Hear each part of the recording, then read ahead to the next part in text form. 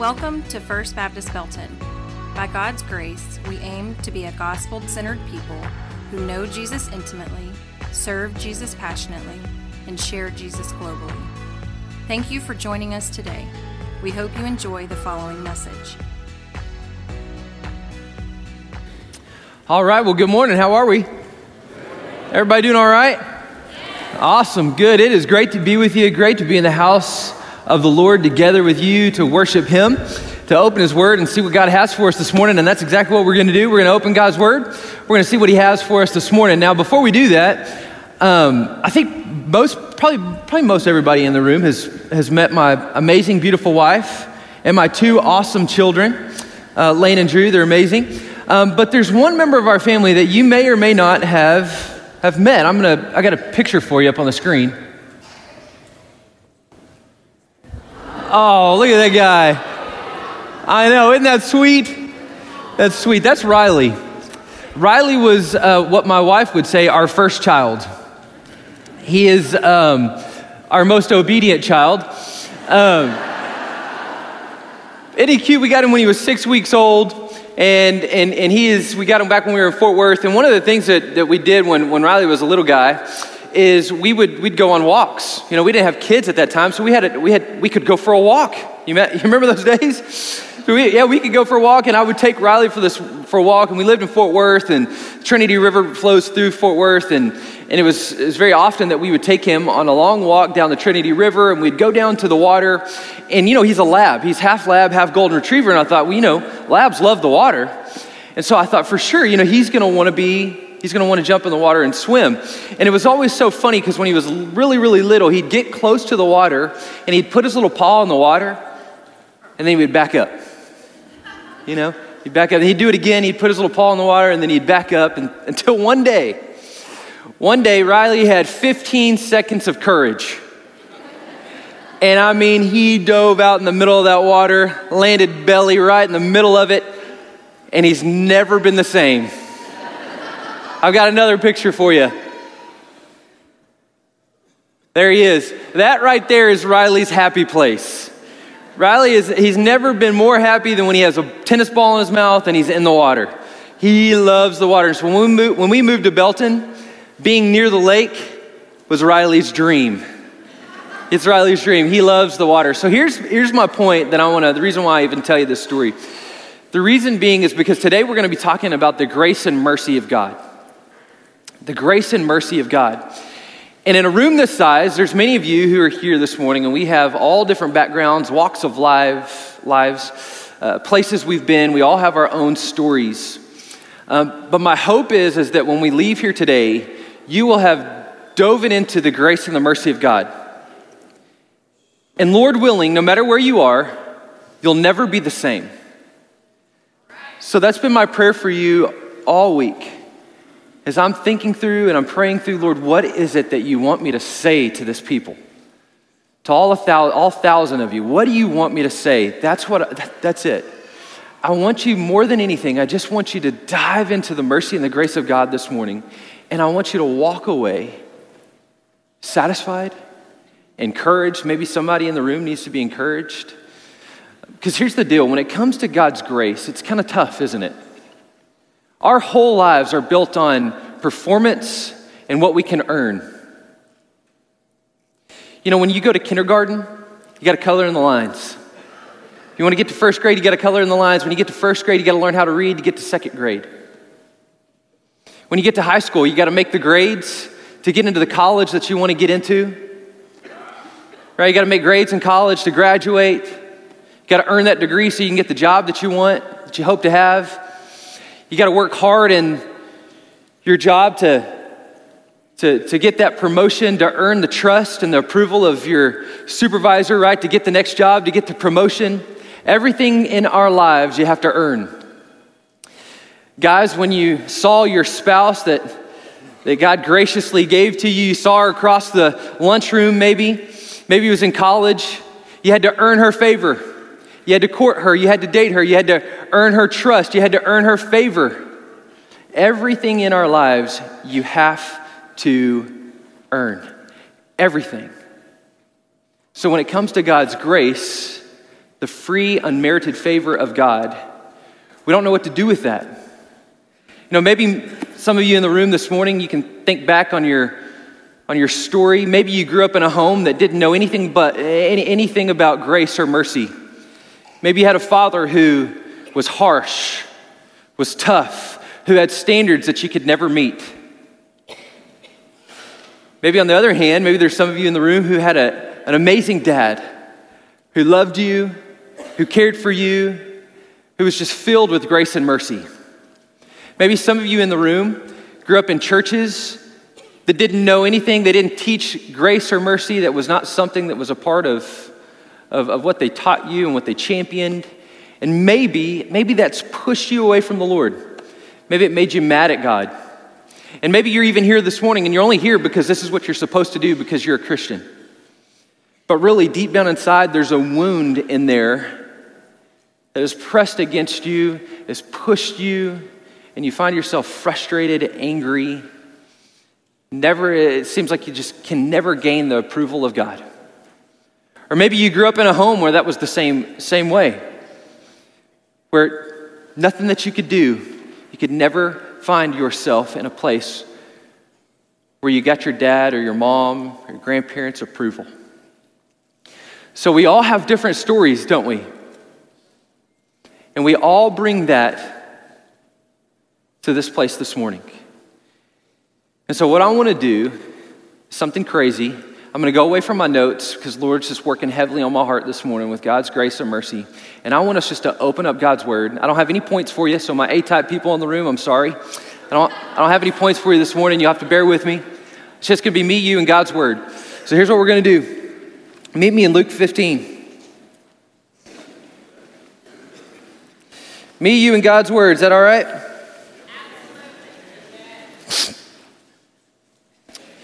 Luke chapter 15, Jesus tells a parable.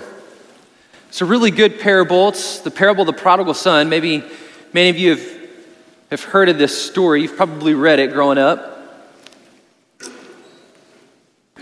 But there's some important things that I want to show you this morning that I think, again, are going to help us dive into the grace and the mercy of God, maybe like never before. So here we go. This is Jesus. He said, there was a man who had 2 sons. And the younger of them said to his father, Father, give me the share of property that is coming to me. And so the father divided his property between them. And not many days later, the younger son gathered all that he had. He took a journey into a far country, and there he squandered his property in reckless living. In this story, it's got 2 scenes. The first scene is the story of the younger brother. We know that story well. But there's another scene in this story of the elder brother, and we're going to talk about both of those this morning. But it's important for you to hear as we talk through the scene number 1 is that the younger son comes to the father and he says, Father, I know that at some point you're going to die, and I know that when that day comes, you're going to hand me my inheritance. And so, Father, instead of waiting until you die, why not give that to me now? Now, understand what the son is asking of the father. He's asking 2 things. The first thing that he's asking is he says, hey, listen, Dad, if I'm really honest, I really don't have any need for you. I really don't have any need for you, and so I want my inheritance now. The second thing that the son is communicating to the father is really that he wants the money that the father has more than he wants the father. God, Dad, I just want my inheritance now. I really don't need you. I know how to do my life better than you do, and so why don't you go ahead and give me what you owe me now, and I'm going to run my life the way that I want to run my life. But as the story proceeds, here's what happens. Jesus tells us that as the boy takes his inheritance, the father graciously, for whatever reason, the father graciously gives him what he asks for, which, by the way, sometimes the grace and the mercy of God is that God gives us what we ask for. And the son happily takes that and he takes off, and the text tells us that he wastes it. He blows the inheritance, everything that the father has given him, his life savings, he gives to his son, and his son goes and blows it on reckless living. And he finds himself in a little bit of a predicament. Verse 14 says that when he had spent everything, a severe famine arose in that country, and he began to be in need. You know, it's in the place of need where God teaches us his grace and mercy. It's in that moment of need where God teaches us best our desperate need for his grace and mercy. I've got a question I want to ask you this morning. Have you ever been in that place of the prodigal son? And maybe that's that you're wandering far, far away from God. Maybe this morning you're running in rebellion to God, against God. You're just, I'm going to run in this direction. I'm going to run as hard as I can. Or maybe it's like the prodigal son in that, Lord, I really don't need you. I can do life on my own. Or maybe you're in the place this morning where, if we're really, really honest, there's a lot of things in your life that you want more than you want of God. In fact, let's just ask that question. If we were honest this morning, what is the one thing that you could honestly say that I want more of than God? What's that one thing, maybe a couple different things that if we were just really, really honest, that you would say, man, if I only had this, maybe it's power. Oh, maybe it's control. Maybe it's authority. Maybe it's money. Maybe it's that house. Maybe it's that retirement account. Maybe it's obedient children. What is it that you long for more than God? See, when we forget our need of him, our lives are absent of grace and mercy. When we forget our need of him, our lives are absent of grace and mercy. You know, this week was a tough week for our country yet again. You know, as I watched the news, obviously the shooting, and it's not so much the shooting that bothered me, although it is. I think what bothers me the most is this political squandering that we're doing.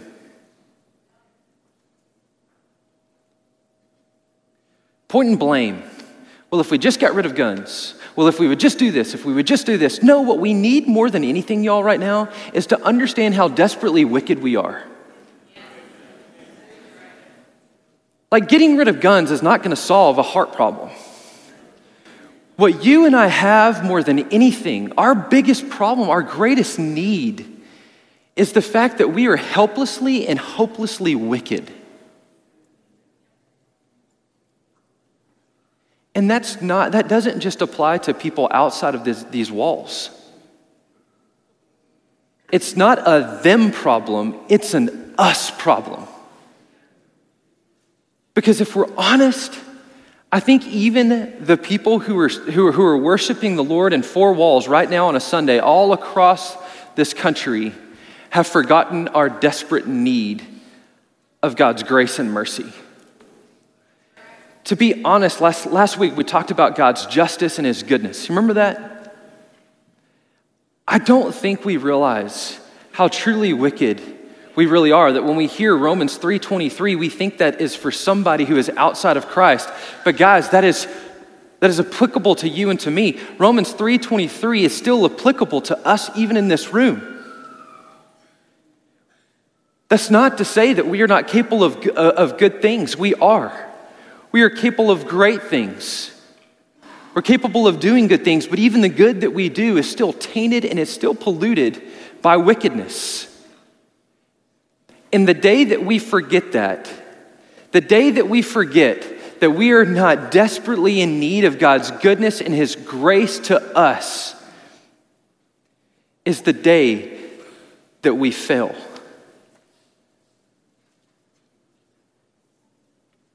Our country is desperately in need of God's grace. We're desperately in need of God's mercy. We're desperately in need of God to intervene. And so are you. This morning, I want you to hear this because I think this is just so important. You in this room are so desperately in need of God's grace and mercy. And you can't forget that. When we forget that, we fail to worship. What you're going to see in this story is that the prodigal son has reached a point where he's reached what we might consider the bottom of the barrel. Anybody ever been there? You've been to the bottom of the barrel? A few of you? See, that's the problem. Do you see the problem with that? Is that we think we're at the top of the barrel when we're at the bottom. See, the truth of what this is teaching us is that really each and every day, you and I are at the bottom of the barrel, hopelessly in desperate need of somebody to come and bring us up to the top of the barrel. And what we might think that at this point, he's at the bottom of the barrel, it only gets worse. See, in verse 15, here's what it says. So he went and he hired himself out to one of the citizens of that country. Notice that he went out to hire himself. He still hadn't reached the bottom of the barrel. So he goes and he hires himself out to one of the citizens of that country who sent him into the fields to feed the pigs. And hear this is the bottom of the barrel. And he was longing to be fed with the pods that the pigs ate, because no one gave him anything. See, we have this idea that somehow or another that we can fix our problem. If I just pick myself up by my bootstraps, if I just work harder, and believe me, I'm telling myself this. If I just work harder, if I just do more, if I just add more to my plate, all the while God is saying, hey, listen, you're at the bottom of the barrel and there's no way out. You're hopeless. And it's in that hopeless situation that we can finally see the light, and we can see that the hope or the light, the hope of God is dawning upon us, and we can that's the only time we're in the place where we can truly reach up and grasp a hold of God's grace and mercy. And so for you who is still trying to prove that to your dad that you can still do it, that you're worth it, you're not worth it. It's only by God's grace that you and I are worth it. It's his unmerited favor. That's what this story teaches us. It's at the bottom of the barrel that we can finally reach up and experience God's goodness and his grace to us. Verse 17. So then he comes to himself. The text says, but when he came to himself, he said, how many of my father's hired servants have more than enough bread, but here I am perishing with hunger. And so I will arise and go to my father, and I will say to him, Father, I have sinned against heaven and before you. I'm no longer worthy to be called your son. Treat me as one of your hired servants. You know, there's that point where he gets to the lowest of the lows. Can you imagine being to a point where you're so desperate that you're jealous of pigs? Can you imagine being in that point? That's where he's at. And he thinks back and he's like, man, gosh, I remember my father's servants. Boy, they had it good. They weren't begging for the slop of pigs. They had everything that they ever could want or need. And so what does he do? He starts thinking, well, maybe I can work my way back. Maybe I'll work my way back home, and maybe if I plead with my dad, maybe then he'll let me in. Maybe he'll let me back in. And so So he does that. He begins that long journey home. Can you imagine that long journey home? I mean, what would you say? What would you say if you communicated to your dad that I want your money more than I want you? I want my freedom more than I want to live under your authority. And not to mention that you blew it. You wasted it all. What would you say?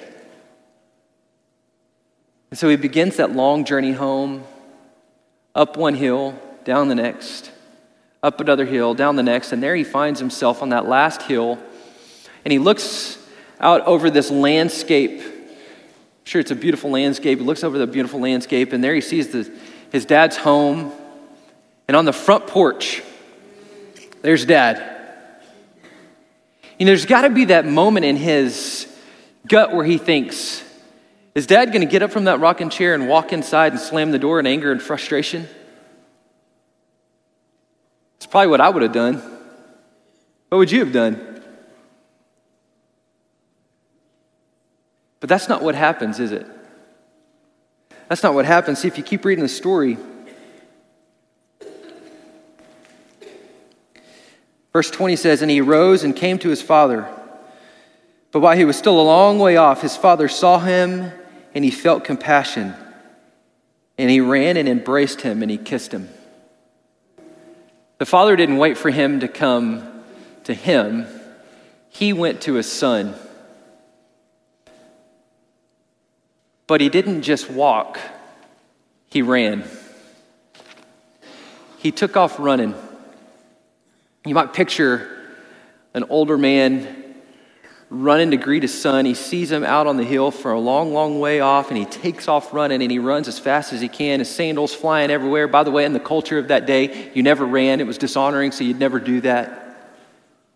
So he pushes away the cultural norms, all to run and to embrace his son. As soon as Dad gets there, son's muddling for words. Dad, I'm sorry. I know I blew it. I lost the inheritance. I'm sorry. I'm no longer worthy of your son. He doesn't even give him the chance to get his words out. Before he embraces him, he pulls him into his arms. And in that moment, we're forced to ask the question, what was it that he deserved? Was it compassion or was it anger? I mean, we're talking about the justice of God. The justice of God would demand that son be punished for what he had done. But rather than punishing his son, the father embraces him. He brings him in. He doesn't ask questions. He doesn't say, son, why are your clothes torn? Why are you so muddy? Why do you smell so awful? But rather, he gives him a ring, a signet ring that says, you are my son, in whom I'm well pleased. He says to the servants, he said, hey, listen, I want you to go grab the best robe. So they go and they grab the best robe and he clothes the rags of his son with his very own robe. I want you to hear very clearly this morning that when you were at your worst, where you stunk of a pig pen, when you were in your rags, when you were dirty, at your absolute worst, God sent Jesus for you. And he sent him for me so that he could clothe you in his righteousness. So that you would no longer have to perform. You would no longer have to seek after the favor of your dad. You would no longer have to seek after the favor of God because you can't get it anyway. And so he comes to you, he runs to you, and he doesn't wait for you to repent. He doesn't wait for you to say sorry. He simply clothes you with the righteousness of his son so that you can stand as a son or daughter and hear the words, I love you. Maybe some of you have a wayward son or a wayward daughter this morning. Or maybe you are that wayward son or that wayward daughter this morning. Maybe spiritually or physically. And I want you to hear this morning that your Heavenly Father loves you deeply. And He is pursuing you. And He longs for your heart far more than your obedience, far more than what you can offer Him, far more than anything that you could ever bring to the table. He simply wants your heart. He wants to take that heart and He wants to transform it so that it will beat for Him, so that you will long for Him, so that you will no longer say like the prodigal son, Father, I want what you have, but I don't want you. He wants your heart. He wants to transform it so that you'll no longer say, I can do life on my own. Listen, why does it have to take us to get to the bottom of the barrel? Why is it that it's always our last resort to go to God, to run to Him, to recognize our desperate need of Him? I think it's because we just don't know how desperately needy we are, that we truly are the prodigal son. And we chalk this up to think the prodigal son is just the person out there who is doing all the sinful things and blah, blah, blah, blah, blah. But really, it's also the person who lives their life self-sufficient, apart from God. I want you to hear this morning that it is God's mercy to save you, but it's God's grace to sustain you. It was God's mercy, it was the Father's mercy to welcome the prodigal son home. See, mercy is us not getting what we deserve. What that son deserved was for that father to look at him and say, I don't know you. You're not my son. You blew everything that I have, everything that I gave you, you blew it. But it was the Father's mercy to look upon the Son, to have compassion upon him, and to welcome him home. That was God's mercy. But here's God's grace. Verse 22, but the father said to his servants, bring quickly the best robe and to put it on him, and put a ring on his hand and shoes on his feet, and bring the fattened calf and kill it, and let us eat and celebrate. And hear this, for this my son was dead and is alive again. He was lost and is found. And they began to celebrate. It's God's mercy that you and I don't get what we deserve. It is God's grace that he extends his unmerited favor upon you and me. It's God's grace that he would celebrate the day that you and I would finally realize that we are hopeless apart from him and that we would run to him. Not just in salvation, which is also true, but every moment of our lives. Do you recognize your need for him, and does your life demonstrate that? Would you say that you are living in self-dependence upon God right now? Could it be that the anxiety, the fear, the depression that so many of us are walking in right now is because we're standing at the base of a mountain, looking up at the peak, thinking, how in the world am I going to get there? All the while recognizing that it's not going to be you that gets you there, but it's God's grace that's going to get you up to the top of the mountain. Could it be that you're looking at that diagnosis thinking, how am I going to defeat this? Forgetting that it is not going to be you that defeats that disease. It's going to be God. Could it be that maybe you're like us, where we're looking at these two children that God has graciously given us, and we're thinking, how in the world are we going to raise them up in this world? To love the Lord, to love people. How are we going to do that? All the while recognizing that the stress that we've placed on ourselves is because we're trying to do it, when it's God who's going to do it. We are desperately in need of God's mercy, that he would not give us what we deserve, but we're also desperately in need of God's grace, his unmerited favor, that in spite of you and me, God blesses and sets his favor upon his children. The fact that God would allow me to get up here and preach to you every single week is a testimony to God's grace. If you knew me, if you hung out with me for one day, you would know that I am not qualified to be here. And yet it is God's grace, in spite of me, that uses me to be this vessel, this broken vessel that I am, to proclaim to you the truth that God sees you, that he knows you, that he loves you, and he's gone so far as to send his son Jesus to have him tortured, whipped, beaten, and hung on a cross, all to prove it to you. So that every day you would stand at that mountain and go, hey, I can't do this. And I don't have to. Because God came down from the mountain, threw you on his back, and is carrying you up the mountain.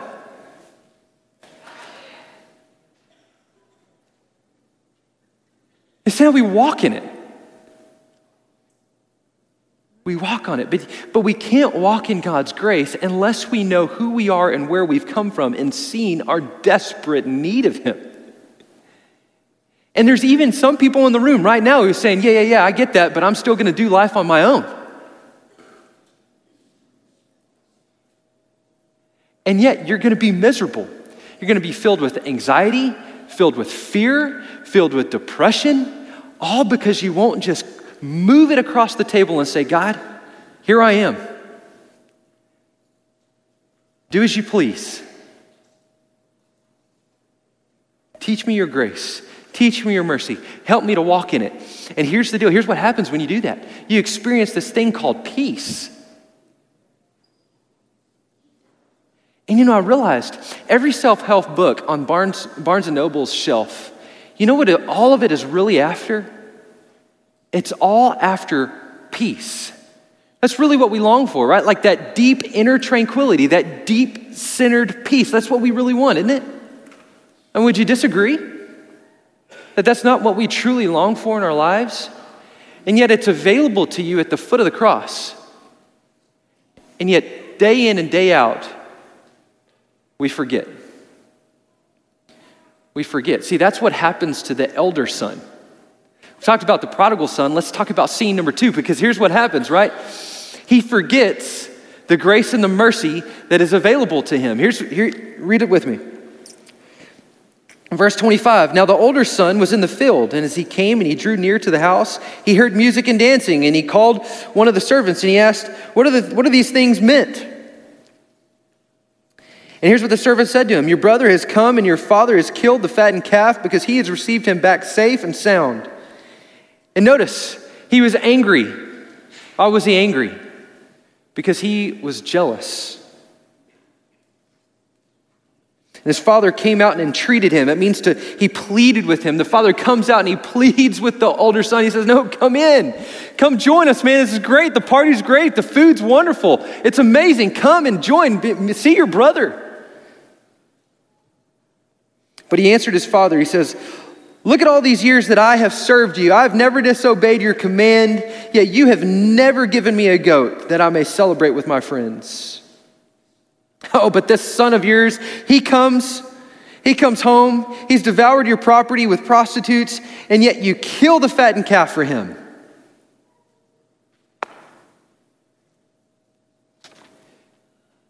See, the elder son had forgotten the grace and the mercy of God. He had forgotten his desperate need for them. And here's an important word. He became entitled to the grace and mercy of God. See, when we forget our need, we become entitled. We think it's something that we have earned, that we deserve. But remember Ephesians 2, 8, 9. Paul tells us, he says that grace is undeserved. There's nothing that you can earn it. There's not an amount of money that you can have to purchase it. There's no amount of works, there's no amount of yes ma'ams, no sirs, there's nothing that you can do to earn it. It is purely unmerited favor of God. And listen, what you didn't earn, you can't lose. You can't lose what you don't earn. You can't lose God's grace because you never earned it. It is his unmerited favor upon your life, and you will never truly embrace it or understand it until you recognize your helpless need for him. And that's on the other side of salvation. It's on the other side of salvation. The eldest son had forgotten his hopeless situation, that he was desperately in need of God's grace and mercy. Have you forgotten that? Have you forgotten God's grace and his mercy that is available to you, that's extended to you in the cross and in an empty grave? You know, David reminds us in Psalm 103, verses 2 through 4. He says, "Bless the Lord, O my soul, and forget not his benefits, who forgives all your iniquity, who heals all your diseases, and who redeems your life from the pit, who crowns you with steadfast love and mercy all the day long." He says in Psalm 86:15, he says, "Bless you, O Lord, for you are a God merciful and gracious, slow to anger and abounding in steadfast love and faithfulness." Jeremiah would agree. Jeremiah tells us in Lamentations, chapter 3, verses 22 through 24. He says, "The steadfast love of the Lord, it never ceases. His mercies never come to an end. They are new every morning, for great is your faithfulness." And listen to what he says in verse 24. He says, "For the Lord is my portion, says my soul. Therefore I will hope in him." Did he say that therefore I will hope in myself? No. He says, "Therefore I will hope in you." Is the Lord your portion? Who is it that you're finding your hope in? I love what the father responds back to the elder son. In verse 31, here's what he says. He said to him, "Son, you were always with me, and all that I have is yours."